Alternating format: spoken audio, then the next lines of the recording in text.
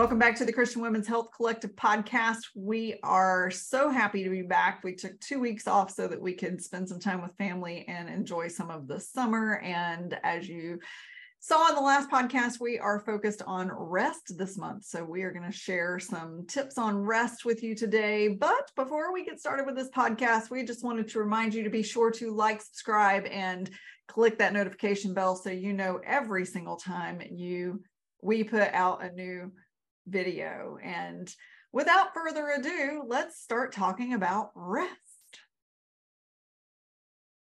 What about you, Sherry?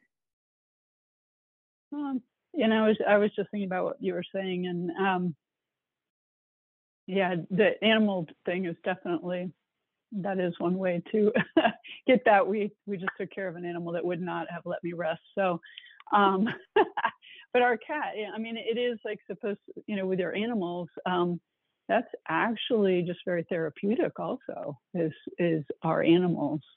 So that's a double there with, getting the rest and actually the animal therapy from that. But I think I said before that I'm not the best of rest people. I don't take naps. I never have been a nap person.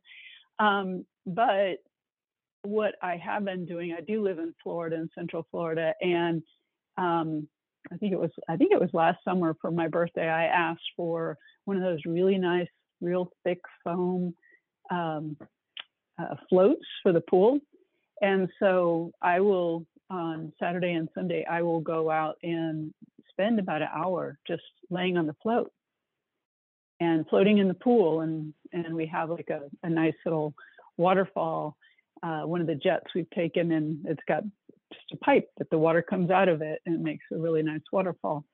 And so it's very relaxing, and it's something I intentionally do. I love to be out in the sun anyway and in the water.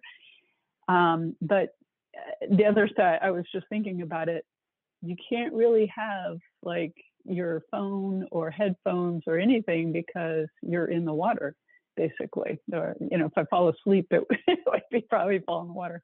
And I have fallen asleep on the raft. So for me, that is really therapeutic for me. And so that's an intentional time that I take on the weekends to rest. So, outside. But usually.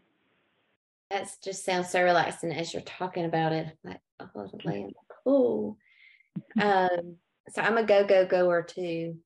And I guess for some reason in my mind, I had it that if you rested, you were lazy, or that, if I lay down and rest, there's something wrong with me. I'm not getting something done. I'm missing something. And that bothered me. And so I had to actually put a system in place. And one of them, so we did put the Sunday in place, where Sunday is just the day. It didn't actually start out as a day of rest, though. It started out more of, this is my day, because I wanted like a Zach day and a God day. And that's how, and then it was like, oh, I need this day. So the more that I kind of stepped into it, the more I needed it. But then outside of Sunday, I had to get intentional. And part of it was developing list. And the other part was setting bedtimes and then wake times, because otherwise I'll just work all night. I'll just keep going, and then I'll want to sleep all day. And then it's, I don't have enough time. But one thing that I kind of have learned is, yes, we do need it. It's okay to have it, but also our bodies benefit from it, and our brain becomes more productive from it. And just the way that we feel, the way that we think, our productivity, it really changes. And what I'm finding is it gives my brain time to relax and be creative, and to think of things that I probably would have never given myself time to think about, because I'm so go, go, go. So I think that's been my encouragement, is I don't want to miss what's, the world is trying to tell me, or what God is trying to tell me, because I'm so busy going. And I like to see what I can think of. I know that sounds kind of crazy when you think about it in certain ways, but the time that we give our brain to rest, I think it kind of recalibrates what's going to happen the remainder of the week or even the remainder of the month. And then also just the power of looking at, okay, I need to rest versus what really has to be done, and kind of marking that off of your list and making yourself a priority is a really big thing. So that's a little bit about the way I've kind of situated it to find rest. Rest is so important. It's so important.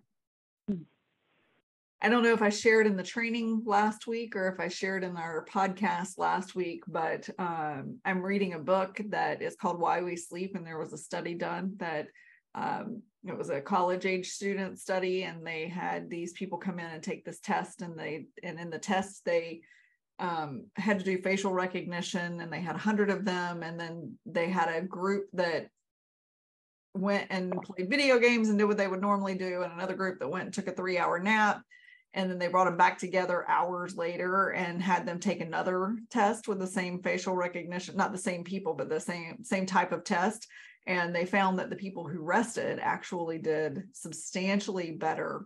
And that's a very clear sign that we need to take time to rest. So in the training, we're going to talk more about why we decided that this was so important for us, what the potential ailments were, or whatever the cause was that made us decide that we needed to really take some more time out. I have a feeling that a lot of it's going to be around God, but there could be more to it. So I encourage you to join us in the group. Also, if you're not in our group, please let us know in the comment section below what it is that you do to get your rest during the day, because we can all take ideas from everybody.